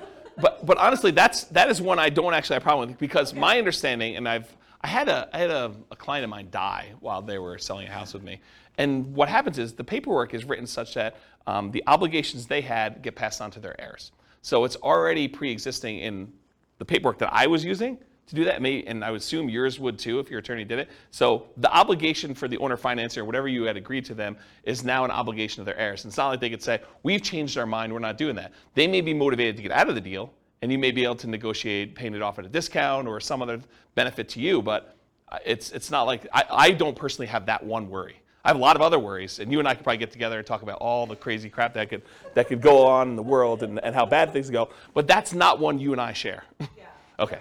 That's great. I will Okay. let that know that I could legally have Yeah. people, like, Yeah, make yeah. sure that's not a problem. Yeah, I wouldn't worry about that one. Well, you hear like in probate, it's like this person has a car, you inherit a car and you can't sell it for 6 months because they didn't have a will, and it gets confusing. Yeah, Rachel's talking about some weird probate situation with selling car stuff. I don't know anything about that one, but I don't have that worry. But this is like the list you make for your attorney, right? The questions you come up with, you like list all the ones you have, and then when he gives you an answer, you're like, oh, well, that opens up like 94 other questions I got for you, Mr. Attorney, Mrs. Attorney. Let me go down that list, and you just have that list, right? And I think you go down there and you feel comfortable. And I don't think there are many things in this world that are like risk-free. Right? You decide like where you want to live on the risk continuum. Do you want to be in a spot where you're okay with being loosey-goosey with your paperwork and not consulting an attorney with every question? Or are you like, hey, look, I got a lot to lose. I'm going to go talk to an attorney, and I'm not going to do anything that I don't actually really, really know the answer to without talking with my attorney before I make a decision. So I think there's kind of a spectrum of things in that nature. And honestly, attorneys have different opinions on stuff. Right? If you experience this, where you go talk to one attorney and they tell you black and white, it's this. And then you go talk to another attorney, they're like, well, not really. It's that most of the time, but it can be this or this or this. And so I think that happens too. All right, any other questions? Just a comment on the marketing money. Yeah. The risk is higher in different markets too. Like here in Colorado, I've spent a lot of money just to get a seller on the phone that said, like, you're the 30th person that said they want to buy my house. Yeah, so what Taylor just said is that the amount of money you need to spend on marketing can vary market to market. I also think it varies like market conditions to market conditions. Like in the last 3 years where a seller could list their property in the MLS and get 30 offers on it, 20 of them above list price, that's a very different expense to getting a seller to call you than a market where properties are sitting on the market for 6 months and they're not selling, and so I think market conditions come into play, and I think partly the market you're in has an impact on that too. If you're trying to buy, like for the recording, we live in a market where there's this really nice part of Fort Collins called Old Town Fort Collins, and there's like a really nice row of houses where they're all really expensive and no one really wants to move from there, and it's all really in high demand. If you're doing marketing to try to find a deal there, I mean, that's kind of hard, right? Kind of tricky. Can you find them there? Sure, but I mean, you're stacking the deck against you trying to find properties in that thing. Okay, any questions on risk exposure? I actually might get close on time. This is really weird. All right, so profit speed. So how quickly, what's the size of the profit, and how quickly do you see profit on these? So if you guys haven't seen this before, I'll do the short version of this. It's in a lot of the other classes, but these are the 5 areas of return for rental properties. There are really 4 areas of return for the rental, and then the return you get from the reserves you have sitting on the sideline. So appreciation, the tendency for property values to go up over a period of time. Cash flow, that's all the income you have coming in from the property, including rents and stuff like that, minus all the expenses, property taxes, insurance, maintenance, vacancy, property management, if I didn't mention that again, capital expenses, like all those things. So you subtract all the expenses out, whatever's left over is your cash flow. Tax benefits is usually the cash flow from depreciation. So when you rent a property out, you get this depreciation benefit. It's a phantom expense given to you by the government on your tax return. That means you pay less in income tax. And so whatever the amount you have to pay less in income tax is what we consider cash flow from depreciation for owning this property. And then how much you pay down on the loan. That's debt pay down. So those 4 areas of return, plus the area you get for the return you're getting on your reserves, gives you a total amount that you're earning. So what's the typical size you might see on this? Well, when you buy a property creatively, a lot of times you're buying it at a small discount or a big discount, depending on what you can negotiate. And so sometimes you'll get this forced depreciation. The amount you bought in year 1 that you got as a discount, plus in addition to that, whatever the appreciation is while you own the property. So if property values are going up, whatever it is, 3% a year, and you own it for 4 years, that's 3% the first year, 3% compounded the second year, 3% compounded the third year, 3% compounded the fourth year. It's 12% plus, because you have some compounding in there over that period of time. Plus, if you bought it at a 5% discount, you're talking about 17% or so amounts you made on this property over those 4 years. Then you had whatever cash flow you did. In a lot of cases, since you're buying these properties creatively, and a lot of times they have high loan-to-value loans on them, and they may not be ideal rental properties to begin with, sometimes your cash flow will be negative. Your tax benefits are usually going to be positive, and they usually offset some of your cash flow. And then debt pay down, depending on the price of the property, and the interest rates. The lower the interest rate, the more you pay down in debt, just in general, for the same amount of property there. So you combine all those together, you're talking about relatively big sums when you're doing it. It's not all up front though, right? So as far as when this happens, a lot of times you'll get an option fee from your tenant buyer. When the tenant buyer comes to you and they're like, okay, I would like to rent your property and I'd like the option to be able to buy it from you from a year or 2 or 3 or 4 down the road. A lot of times they'll give you an option fee up front. So whatever you negotiate could be $1,000, $5,000, $10,000, $20,000, whatever you negotiate with them in order to get, but you get a kind of a pop there at the beginning for that. And then you get ongoing cash flow from the rent on the property. Sometimes that's negative, sometimes it's not. And then you're going to get the big pop at the end when they cash you out or you sell the property. And so that's when usually the majority of the money comes in from doing these creative financing. Let me make sure I covered everything I wanted to.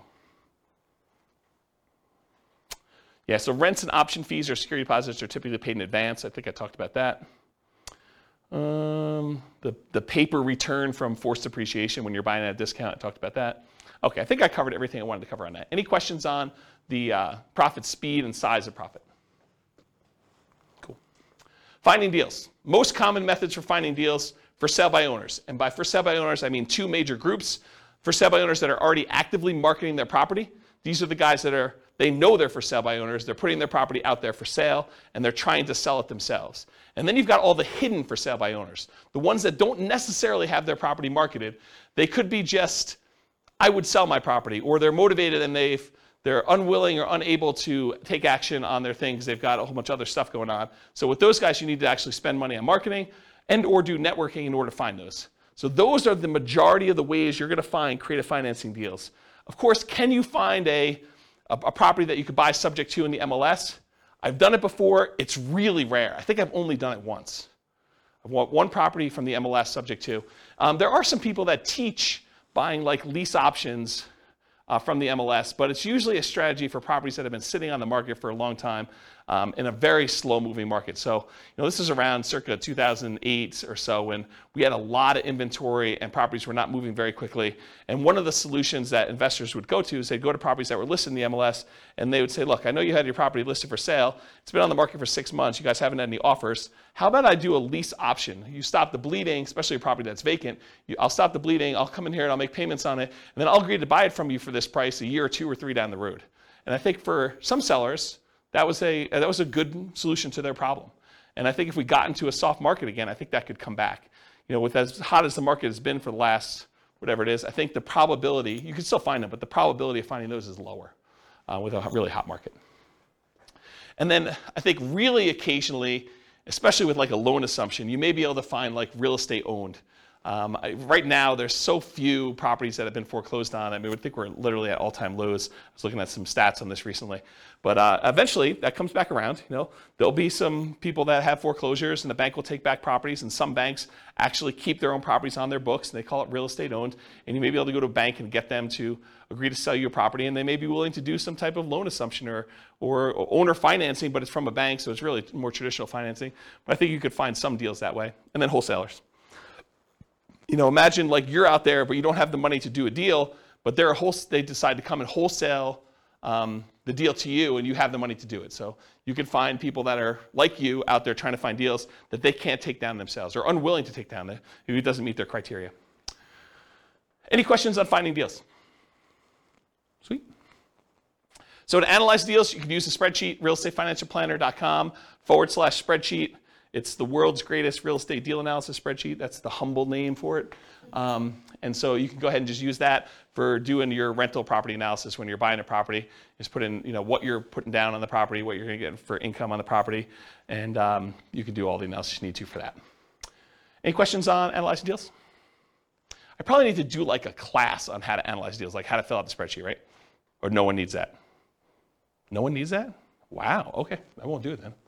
Sweet, save me a night. All right, market conditions. Really, no one needs it, huh? That's good. Market conditions. So, and ideally, markets where you can find properties with flexible sellers willing to accept creative financing. I think that's the definition of the markets that work for this. Markets with at least decent demand. Sometimes you can find deals, but it's really hard to liquidate the deals, and that's why you can find them.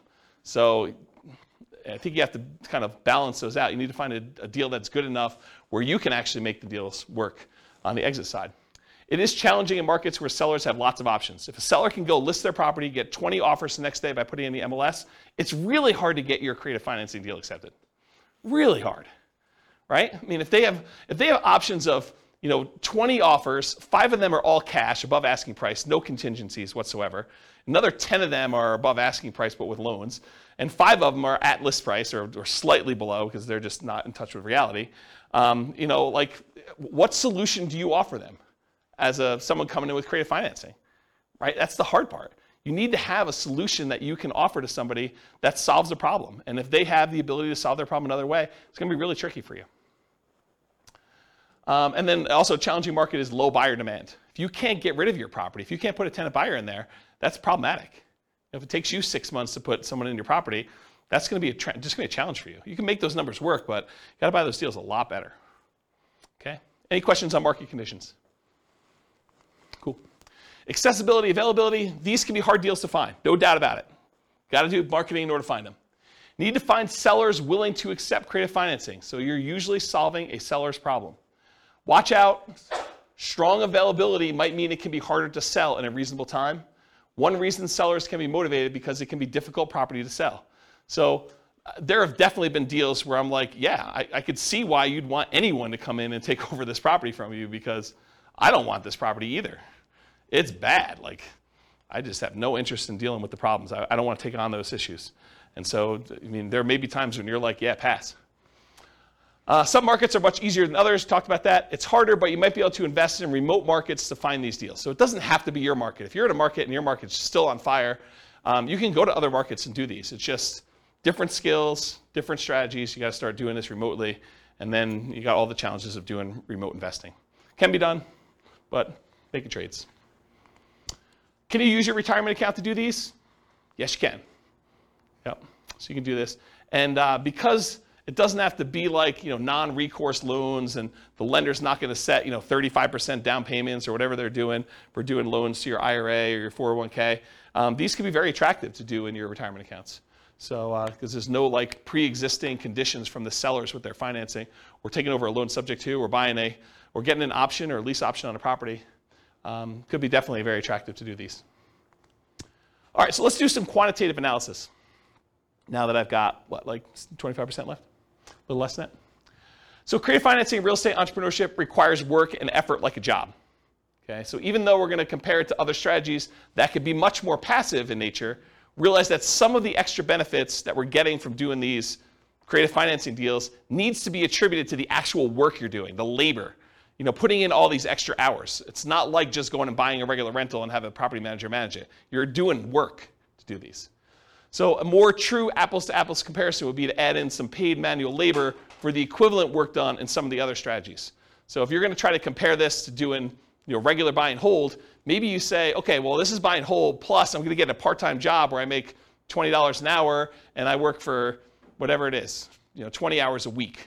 And so that becomes more of an apples-to-apples comparison, because with this one, you're probably doing $20 an hour work at least in order to go do these things, in order to find them.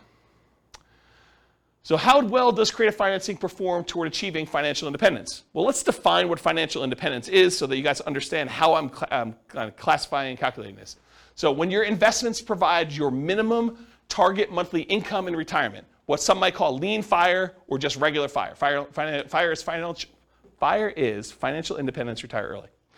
So it consists of money coming in from passive income from Social Security, pensions, or annuities. That's number one. So any money you have coming in from Social Security, any pensions you have, or any annuities that you bought that are bringing money in, that's passive income. Plus any net cash flow after all expenses on your rental properties. Plus, the third thing, your yearly safe withdrawal rate times any other money you have invested in stocks or bonds or things like that. Okay? So you have $1 million in stocks times 4% safe withdrawal rate. That's $40,000 a year that's coming in, that's counting toward whether or not you're considered financially independent. Plus you have a certain amount of Social Security coming in. Plus maybe you have, I don't know, $500 a month coming in from cash flow and all your rental properties. You add all those up, if that number exceeds the amount that you need to be, the minimal amount you need to live, then you are considered financially independent. Okay, that's how I do my calculations. And if you haven't done this, there's a spreadsheet on the website. Anyone remember what the spreadsheet address is? I don't remember what it is. But if you go look up Ultimate Financial Independence Retire Early Budget, it walks you through all your expenses for like 3 different states in your life, and then you can put in your assets and it will do the calculations for you for whether you're financially independent or what you need to produce for that. Anyone come to that class to see the budget spreadsheet? You came to that? Was it a decent class? Yeah. Okay, good. Good. Yeah, so go watch the class and go download the spreadsheet. All right, any questions on financial independence? Cool. All right, so these are the changeable assumptions, and since it's been a few weeks, I'll remind you what they are. Even though I've covered these in other classes before. So this is based on, if you guys are listening to the Real Estate Financial Planner podcast, this is Norm and Norma. This is their situation. They're married. They're both 21 years old. They recently graduated from college, and they're working in a technology department of a large healthcare business. They have a total of $10,000 saved up right now, not each total. They earn $72,000 combined between the two of them, $36,000 a year each. They each earn $18 per hour. They work 2,000 hours a year, $36,000 per year each. They're saving about $1,000 per month before they buy any houses. So their savings rate is $1,000 out of the $6,000 a month that they're earning. They're obsessed about achieving financial independence so they can retire early. They want to find the best path to financial independence together. They're both taking Social Security at age 67. And I estimated Social Security based on them working until they are 67, which may not always be the case. So realize that that's not conservative, right? That's a little bit higher than that. But if they achieve financial independence before they turn 67, it doesn't really matter because that Social Security is just kind of a bonus at that point. Okay, so these are their assumptions. What we've done over the last X number of classes is we've gone through a bunch of different strategies. We did a whole class on them doing buy and hold and how that looks for them achieving financial independence. We did one on them house hacking. We did one on them doing nomad. We did one on them doing fix and flips. Tonight we're doing creative financing. We're going to find out how them doing creative financing impacts their ability to achieve financial independence. So these are also, oh, and by the way, these are all assumptions that if you want to copy the scenario to your own account, you can copy them and then change the assumptions. So if you don't like anything I just said there, you're like, I wish James used $80,000 a year, or I wish James didn't have them saving $1,000 a month. I wish James did this. You can copy into your account, make any modification you want to, and then rerun it. We're modeling this for 60 years. We assume their effective income tax rate is 17.85%. That's based on $72,000 a year. 3% inflation rate, it's really funny. It's like 9% this month, right? But 3%, I think, over a long period of time is a reasonable assumption, even though we're in this really crazy high environment right now. That's what 3% is, like a real data-based number. Like, go look back over historical data. Over a very long period of time, it's like 3. Mortgage interest rates, I'll show you those on the next slide, but they're on your handout too. If you didn't get a mortgage handout sheet, did you get a mortgage handout sheet? Can I have yours? You guys have your own copies, right? Yep. You guys got them too, right? Everyone got a mortgage sheet? We'll talk about those in the next slide, but those are the interest rates I used. Then a 4% yearly safe withdrawal rate. We're saying they need $5,000 a month for their target monthly income in retirement in today's dollars. So that does increase with inflation over time, but it's really like $5,000 in today's dollars. And their ideal lifestyle, if they can get there, is $10,000 a month. I'm not going to use that in the presentation, but that is a true statement. Okay. This is the mortgage rate handout sheet. In the middle section, it shows you all the different interest rates for the different loans for owner-occupant and for investment properties and stuff. So those are the assumptions I've used on the different classes. Today's class, I think we're using 5%, which is sort of like a between the investor loan and the owner-occupant rates that are even on there. Because we're assuming we're coming out of like a really good interest rate environment. I didn't want to handicap them too much, but I didn't want to use like 2.5 or whatever it is, because I didn't want it to be too good. Okay, so really young eyes, whoever can read this. What's line 3, Rachel? Okay, so here we go. $375,000 property value, and that's the purchase price, although they're going to be buying at a discount, which I'll talk about here in a second, and it goes up at a rate of 3% per year. So I'm assuming appreciation rate is 3%. I'm being really, really modest, in my opinion. I think that's conservative. Anything better than that helps them while they own the properties. It hurts them a little bit when they're buying more expensive properties in the future, but it helps them for the ones they own. They're taking over debt, so we're assuming they're doing some like a subject to or wrap financing or something like that. And I've set the default that says they're getting a 6% discount from the after repaired value. So this is that argument I made earlier. Look, you're going in there and saying, look, you're going to go and the alternative is for you to list a property with a real estate agent. You're probably walking away, although real estate agents are completely negotiable. You can use whatever numbers you negotiate with your real estate agent. But I think 6% is a very common one that people have used in the past. So what we're saying is, we're going to buy the property at a 6% discount, like what they would net if they walked away from a real estate agent is some way of looking at that.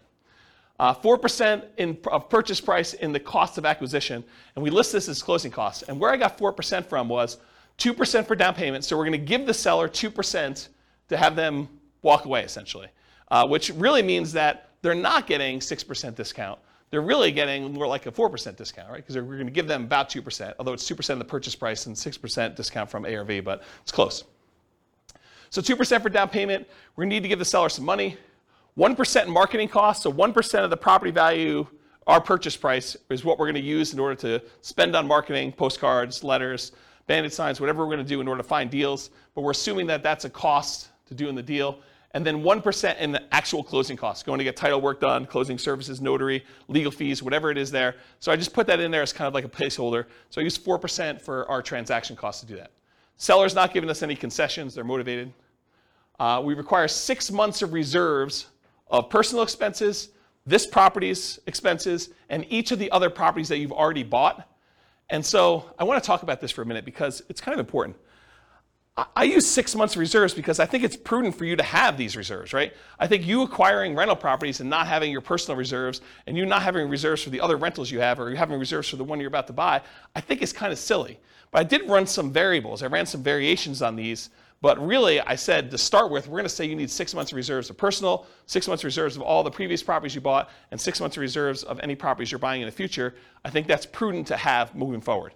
And so you need to have all those reserves in order to be able to buy the next property. No debt to income limitations because you're basically taking over debt. So you don't go to the bank and qualify, so there's no DTI calculation that's going to limit you purchasing things, which did exist in other scenarios we ran, right? Buy and hold, nomad, house hacking. We looked at your DTI to make sure that you could qualify. In this case, we don't, right? We're not doing DTI because you're not qualifying for the loans. We're not doing loan assumption in this example. You're getting 1.5% of your purchase price back as a rebate from the tenant buyer when buying. So after you buy the property, I'm assuming that your tenant buyer is going to come up with at least 1.5% down. In this case, it is 1.5%, but I think that's a fair number to use. It's going to be about $6,000, something like that, right? This gets applied to a credit when they buy it from you in 4 years. Now, the way that we model this is not great for how we give the credit back, but I did include it in a really rough sort of way, but it's not perfect. I just wanted to warn you about that. We're using a 5% interest rate that you're taking over on the loan and that you are paying PMI. They do have PMI on their loan. They didn't put that much down, so they got private mortgage insurance. We're using a 360-month loan, 30 years. $2,600 per month in rent, but rent also increases at that same inflation rate, 3% per year. You're likely to have negative cash flow if you ignore that upfront option fee you got and you ignore cash flow from depreciation. So a lot of folks, a lot of creative real estate investors will think about that option fee as some offset to their cash flow, right? If you get, as an example, if you get $2,400 as an option fee, isn't that sort of like an extra $200 a month for the first year in rent? So if you were like negative $100 a month on rent, but you got $2,400 in the option fee, it's not really negative $100 a month in rent if you really got the option fee up front. You just got like prepaid rent up front. Now it does count as a credit to them when they buy, so it's not like it's really that way, but it does offset some negative cash flow. And if you're getting $6,000, that offsets a lot of negative cash flow, right? If you get $6,000 option fee up front, it's like $500 a month for the first year, or $250 a month for 2 years, or whatever that is for 3 years. I can't do the math in my head. So we're not counting that. We're not thinking about that. We're not counting the cash flow from depreciation. 3% of the monthly income is the assumed vacancy rate. 10% of the monthly income is the assumed maintenance rate. Although if you've got a tenant buyer in the property, you could argue your maintenance rate is probably going to be a little bit lower, because usually a tenant buyer, someone who's buying the property, is going to take care of the property a little bit better than just a regular old renter. And you could negotiate that they're responsible for the first X in maintenance on the property too. That's another way to structure this. I'm not going to talk about how we calculate taxes and insurance, but we are calculating, it's on there. And then I'm not going to go into details about how we calculate the depreciation benefit, just for the sake of time, but I do have that in there as well. Let me get a drink because I'm losing my voice. You guys hear my voice, or is it just like in my head? You hear it?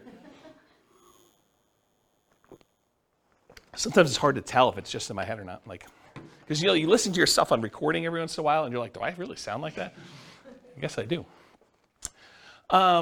So buy up to 15 properties. Oh yeah. So basically I'm saying they can have up to 15 properties that they've acquired at any given time. I cap them at 15 because in some of these cases they're able to buy like an infinite number, right? Like they eventually get to the point where some of the deals start popping, they've got a lot of money in their bank accounts, and really they could go spend an unlimited amount of money in order to do any number of deals that they want. And I wanted to set a reasonable limit. I thought 15 sounded about right. Do you guys think 15 sounds right? Is it too low or too high? 15 right or no? Okay, 15 sounds good. I do run some variations there, how long you're actively buying for. Oh, I only buy properties for 10 years. Because if I keep running this for, a lot of times you're financially independent before 10 years, or like shortly after 10 years. So I basically stopped acquiring properties at 10, and I did some variations where I extended it out a little bit more, made it shorter, but yeah, 10 years is arbitrary. And then I buy up to 15 properties. We sell them to a tenant buyer after 4 years. Historically, over a large data set, it takes about 3 different tenant buyers in order to have a tenant buyer close on the property. And so if you have a tenant buyer every year for 3 years, I used 4 years. This seemed a little bit more conservative. Could be longer than that, could be shorter than that. Depends on like how you structure the deal, what happens in the marketplace, their ability to qualify, financing availability, a lot of variables in here. But I think 4 years seemed like a reasonable cutoff. You could extend it out if you wanted to. And I didn't count extra option fees you had, right? Like you put a tenant buyer in there, they could live in the property for a year and then decide not to buy. They don't get married, they get divorced, they no longer need the property, they're transferred out of the area for work, whatever the reason is. But there are times when that tenant buyer is like, I'm leaving, and they just leave their option fee, and now you got to go find another tenant buyer, and you get to collect another option fee by doing that. So I didn't count that. And then even after the 10 years, they're selling property. So they acquire them up to 10, and then we could sell them 4 years after that. And then when you sell, I use 1% in closing costs. Usually you're going to negotiate to have the tenant buyer pay all the closing costs, but this is sort of part of that offset to give them that 1.5% credit back. So I sort of finagled it that way. That's where that came from. You're not paying any real estate commissions because you've got the tenant buyer you've already found, and the tenant buyer is buying directly from you, so there's no real estate commissions on the sale. There's a 25% depreciation recapture tax. So all that depreciation benefit you got, you're paying 25% tax on that number in order to do that. And that's conservatively high. It's really whatever your tax rate is with a max of 25. And then you're paying 15% long-term capital gains on whatever gains you had when you do that. And I do all those calculations to do it. Any questions on my assumptions, all of which you can change? After 10 years, if they sell their houses, what do they do with their money? So after 10 years, when they sell all their houses, they are invested in stocks and they're using their safe withdrawal rate. I did not do any modeling where they mixed strategies. The challenge with this stuff is there are so many different variations. Like once they're done doing all this stuff, do they do short-term rentals? Do they nomad? Do they house hack? Do they do buy and hold? Do they do hard money loan lending? Do they, what are they doing after this, right? And so, I mean, I could sit here and teach classes for weeks just with, oh, now they're going to do this. And you're like, okay, I'm not coming to that class. I came to the last one where they did something really, really similar, right? So this is sort of like pick one and stick with it. But I will add, you could go and model whatever you want, or if you're unwilling or unable to do the modeling, get me on the phone and we can do a paid consultation or something to do it. So, all right, any questions on assumptions? All of which are changeable. Cool. All right, now I'm going to run through the numbers from previous classes really quick. I'm not going to go into really crazy details, number one, because of time, but number two, also because if you go watch the buy and hold class, I go through the assumptions for how to get all of these. If you go through the house hacking class, I go through all the house hacking ones. You go through the Burr one, I go through all the Burr ones. So like I walk you through exactly how we do all that, and then at the end I'm going to show you the ones for creative financing, which I will take some time. So if they did all stocks and didn't buy any real estate, it takes them 40 years in order to be financially independent. If they go and they do buy and hold strategies, there's a whole bunch of different strategies, everything from buying one owner-occupant property and buying stocks, that takes 33 years. Buying 20% down payment rentals, that's 31.42 years. Buying 25% down payment rentals, that's a little faster at 28.67 years. Buying 15% down payment rentals with PMI as an investor, that's 33.5 years. There's a whole bunch of stuff where then you buy an owner-occupant, then you buy 20%, 25%, or 15% down rentals. Those are a little bit faster or slower depending on which one you're comparing it to. There's a whole bunch of ones where you do short-term rentals. Those are really fast, 23 to 24 years for those. There's ones where you buy an owner-occupant property, then you do short-term rentals. Those are a little bit longer than you just buying straight short-term rentals, but you kind of get the idea. So because of time, I'm not going to go into a lot of detail, but you see the numbers, and if you want more information on buy and hold, you know that there's a separate podcast episode for that, correct? Awesome. This is Nomad summarized. If you go buy 10 Nomad properties with 5% down, it's 26.5 years. If you buy 10 fixer-upper Nomads, it's 19.58 years. You buy 10 Nomad by proxy, it's 24 years. 10 Nomads, then you do short-term rentals with them, it's 12.67 years, which is actually one of the lowest in all these. You buy 10 Nomad properties and you get the house hacking roommates, either one roommate, two roommates, or three roommates, or four roommates. It ranges from 21, almost 22 years down to 17 years about with those different ones. If you do Nomads and you do lease option exits, it's about 31 years. If you do the ultimate real estate agent retirement plan, it's about 26 years. So go watch the Nomad class if you want details on any of those. We basically do this like class structure with Nomad for that. Here's the house hacking summary, and it went from vertical to horizontal because there's too many. And so it shows you all the different house hacking ones. I'm not going to go, but basically it's like how many different roommates you have and how many different properties you buy. So there's a whole bunch of variations on that, but here's the house hacking ones. Then I did Burr. There's three different Burr ones. There's doing Burr where you have, you leave 10% in the deal. That's almost 22 years. There's Burr where you leave 5% in the deal. That's almost 18 years. And then there's Burr where you can leave nothing in the deal, and that's just under 15 years for doing those. And then this is the quick turning class where you're doing flips, whether you're flipping like every 6 months, every 9 months, and how much you're making with the flip, 25K, 30K, 35K, 40K, 45, 50. If you do live-in flips, you do 2-year tax advantage flips, you do 2-year tax advantage live-in flips, you do all these different variations. So there's a whole bunch of different ones on here for all the different fix and flip ones. Go watch the fix and flip class for the numbers on that. And then here's the summary of all the ones so far. And what I tried to do to make it a little easier for you is I tried to color code them. So all the ones in red over here are all the all the buy and hold strategy ones. And this shows you how many months it took them to be financially independent using that definition we did before.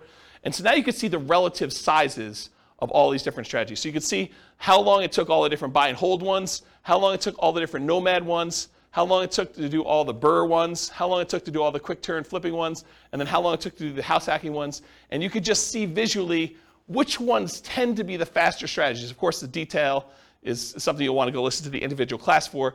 But in general, Nomad looks really, really good. Burr looks amazing if you could do Burr deals. There's a lot of flipping stuff that looks pretty amazing too. House hacking seems, I don't know, pretty good, maybe a little bit better than buy and hold if I had to kind of eyeball that. But you can kind of get a feel for like the different strategies and how they might perform. Does that make sense, everybody? Okay. What about creative financing now? So I did creative financing where I varied reserves. So down here is that 6 months of reserves. If you do the creative financing deals as I described with all my assumptions before, but you mandated you had 6 months of personal reserves, 6 months of reserves of the property you're about to buy, and 6 months of reserves for every other property that you purchased so far, it takes 17.42 years in order for you to be financially independent. And you stop acquiring after 10 years. So basically that's how long it takes you to do it. If you drop down to just 5 months of reserves for all three of those, you drop down to 15.42 years. So you save 2 years by doing that. If you drop down, you only have 4 months of reserves for each of those, you drop down to 14.25 years. If you do 3 months of reserves, it's just under 13 years. You do 2 months of reserves, which I think is pretty risky. in my opinion. I think 3 months is probably pretty risky too, but 2 months I think is pretty aggressive. That's 11.67 years before you're financially independent doing this strategy. And if you decide you're crazy enough to do this with just 1 month of reserves, you can be financially independent under 9 years. Craziness, right? What if you do, instead of doing months of reserves, what if you say, look, I'm going to only set aside $10,000 in reserves. It'll adjust up with inflation, but 10K. Well, that's about 9.17 years. If you do just 10,000 in reserves. If you do 20,000 in reserves, 9.92 years. 30,000 in reserves, 12.67 years. $40,000 in reserves, 13 years. And $50,000 in reserves, 13.75 years. So you can kind of compare those. And then the ones below it are all the 1 month, 2 month, 3 month, 4 month, 5 month, 6 months of reserves instead. Okay, any questions on those? All right, last one I think. Nope, sorry, two of them, two more. So this is how big of a discount you got. So we've been doing this one so far, which was 6 months of reserves and getting that 6% discount, right? Like basically what a real estate commission might look like. Real estate commissions are whatever people negotiate, but 6% looks pretty familiar. But 17.42 years, that's the 6 month one. What if you're able to get a little bit bigger discount, like 8%? That's 13.67 years. What happens if you're able to get 10% of discount? That's 11.92 years. What happens if you're able to get a 12% discount when you buy them? That's 10.67 years. So getting a discount does matter, in doing this. What about by buying period? What if you said, I'm only going to do this for 5 years? Well, it takes you 35 years in order to become financially independent. If you only do it for 5 years, then you just let your money grow in the stock market. And remember, they're saving about $1,000 a month. Okay? What if you do it for the 10 years I said? That's at 17.42 that we covered already.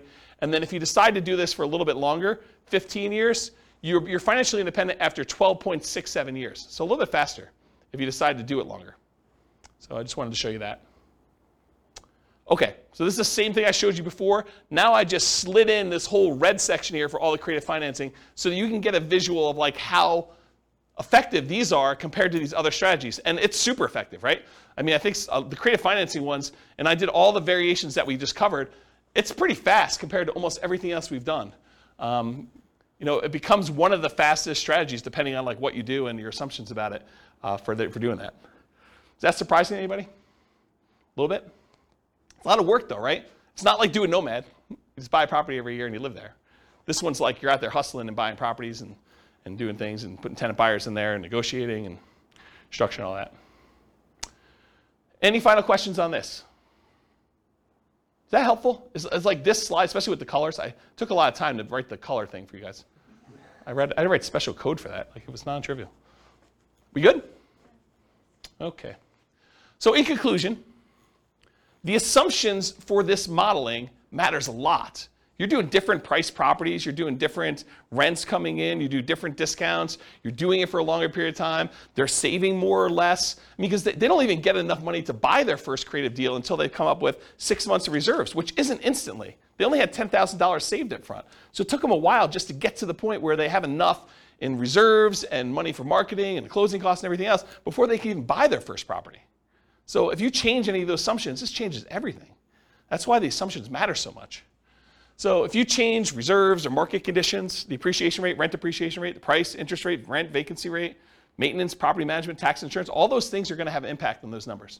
The stock market rate of return or what you're investing in, and it's not just the return, it's also your risk profile. Investing in the stock market is a very different risk profile than investing in bonds or crypto, if you guys are into that, right? Their target monthly income retirement, we said they needed $5,000 a month in order to be financially independent. If it was $8,000, that's very different numbers as well. The safe withdrawal rate for any money they have in the stock market, that's going to come into play. The number and the frequency at which you buy these properties is going to be a factor. And then how big of a discount or the profit you make on each deal or the cash flow you make on each deal is all going to matter too. Then the strategies that work best in that market may differ. So just because I used all these assumptions doesn't automatically mean creative financing is always better, or house hacking is always better, or BRRRR is always better, or whatever. Like different markets will have different ones that are better. So you do the math for your situation, and you can go to realestatefinancialplanner.com/model, and over time, it's not all done, but over time, the reason why I'm doing the individual city podcast is going to have each of the cities have their own numbers done for these. So I'll pick whatever the city prices of houses are for there, and their rents and their taxes and their insurance, and I'll run through all the buy and hold, all the house hacking, all the nomad, all the creative ones, and I'll show you the numbers for that city specifically, and that'll all be at that realestatefinancialplanner.com/model page. You'll just pick your city and I'll do it, and then you can copy your city to your thing and make adjustments from there. And then I'll be able to show you which cities are better, which I haven't really done a lot of work on, but that's where we're headed with that. Yeah, questions? Remind me for the reserves. Yeah. What assumptions do you assume they're invested? Do you just assume they sit in In stock market. Okay. Yeah, so instead of modeling and saying, okay, they're 10% in cash and 90% in stock market, I said, look, we're just going to simplify this down, and all of it's at 8% in the stock market. Okay, I thought that was it. I just Yeah. there was Yeah. a separation between that and like other investments. Yeah, we can model it differently. It's just a pain in the butt. And for the level of detail we're doing, I mean, there's so many things that are variable in this stuff that we're just not making variable at. I just remember you talking about reserves the same way before, so that's why I was. That's the benefit of me teaching the same class 10 times, is that I say something different one time and you're like, oh, I didn't realize he was talking about it that way. Yeah. Okay, any questions? Because that's all I got, and I am like at time, and COVID voice and everything. Is that helpful? Like a crazy creative financing class? Not probably what you were expecting coming in, right? You thought I was going to teach you how to do creative financing, which I may still do in another class, but this is sort of like, hey, now you know more about creative financing and the risk and scalability and how it performs, and I think this was the class that most people didn't know they wanted but do need. So at least that's my take on it. You tell me if I'm wrong. Helpful? Yeah. Okay, good. You're very welcome. Any final questions before I stop recording? Awesome. Well, thank you all for coming. I do appreciate it. I will see you all next week for partnerships. With home prices up, mortgage interest rates up, and rents up, but not quite enough to counteract the higher prices and interest rates. Cash flow on rental properties in Rockford is harder than ever. Book a call with the Real Estate Financial Planner to apply our proprietary 88 strategies to improve cash flow on your rentals. See the show notes for a link to schedule your call and improve your cash flow today. If you're a real estate agent, lender, or professional in Rockford that wants to help our real estate investor listeners, consider reaching out to learn about collaboration opportunities with this podcast. We'd love to add more value to our listeners by having you assist our investors buy, sell, and finance their real estate investments. See the show notes to schedule a call to discuss collaboration opportunities.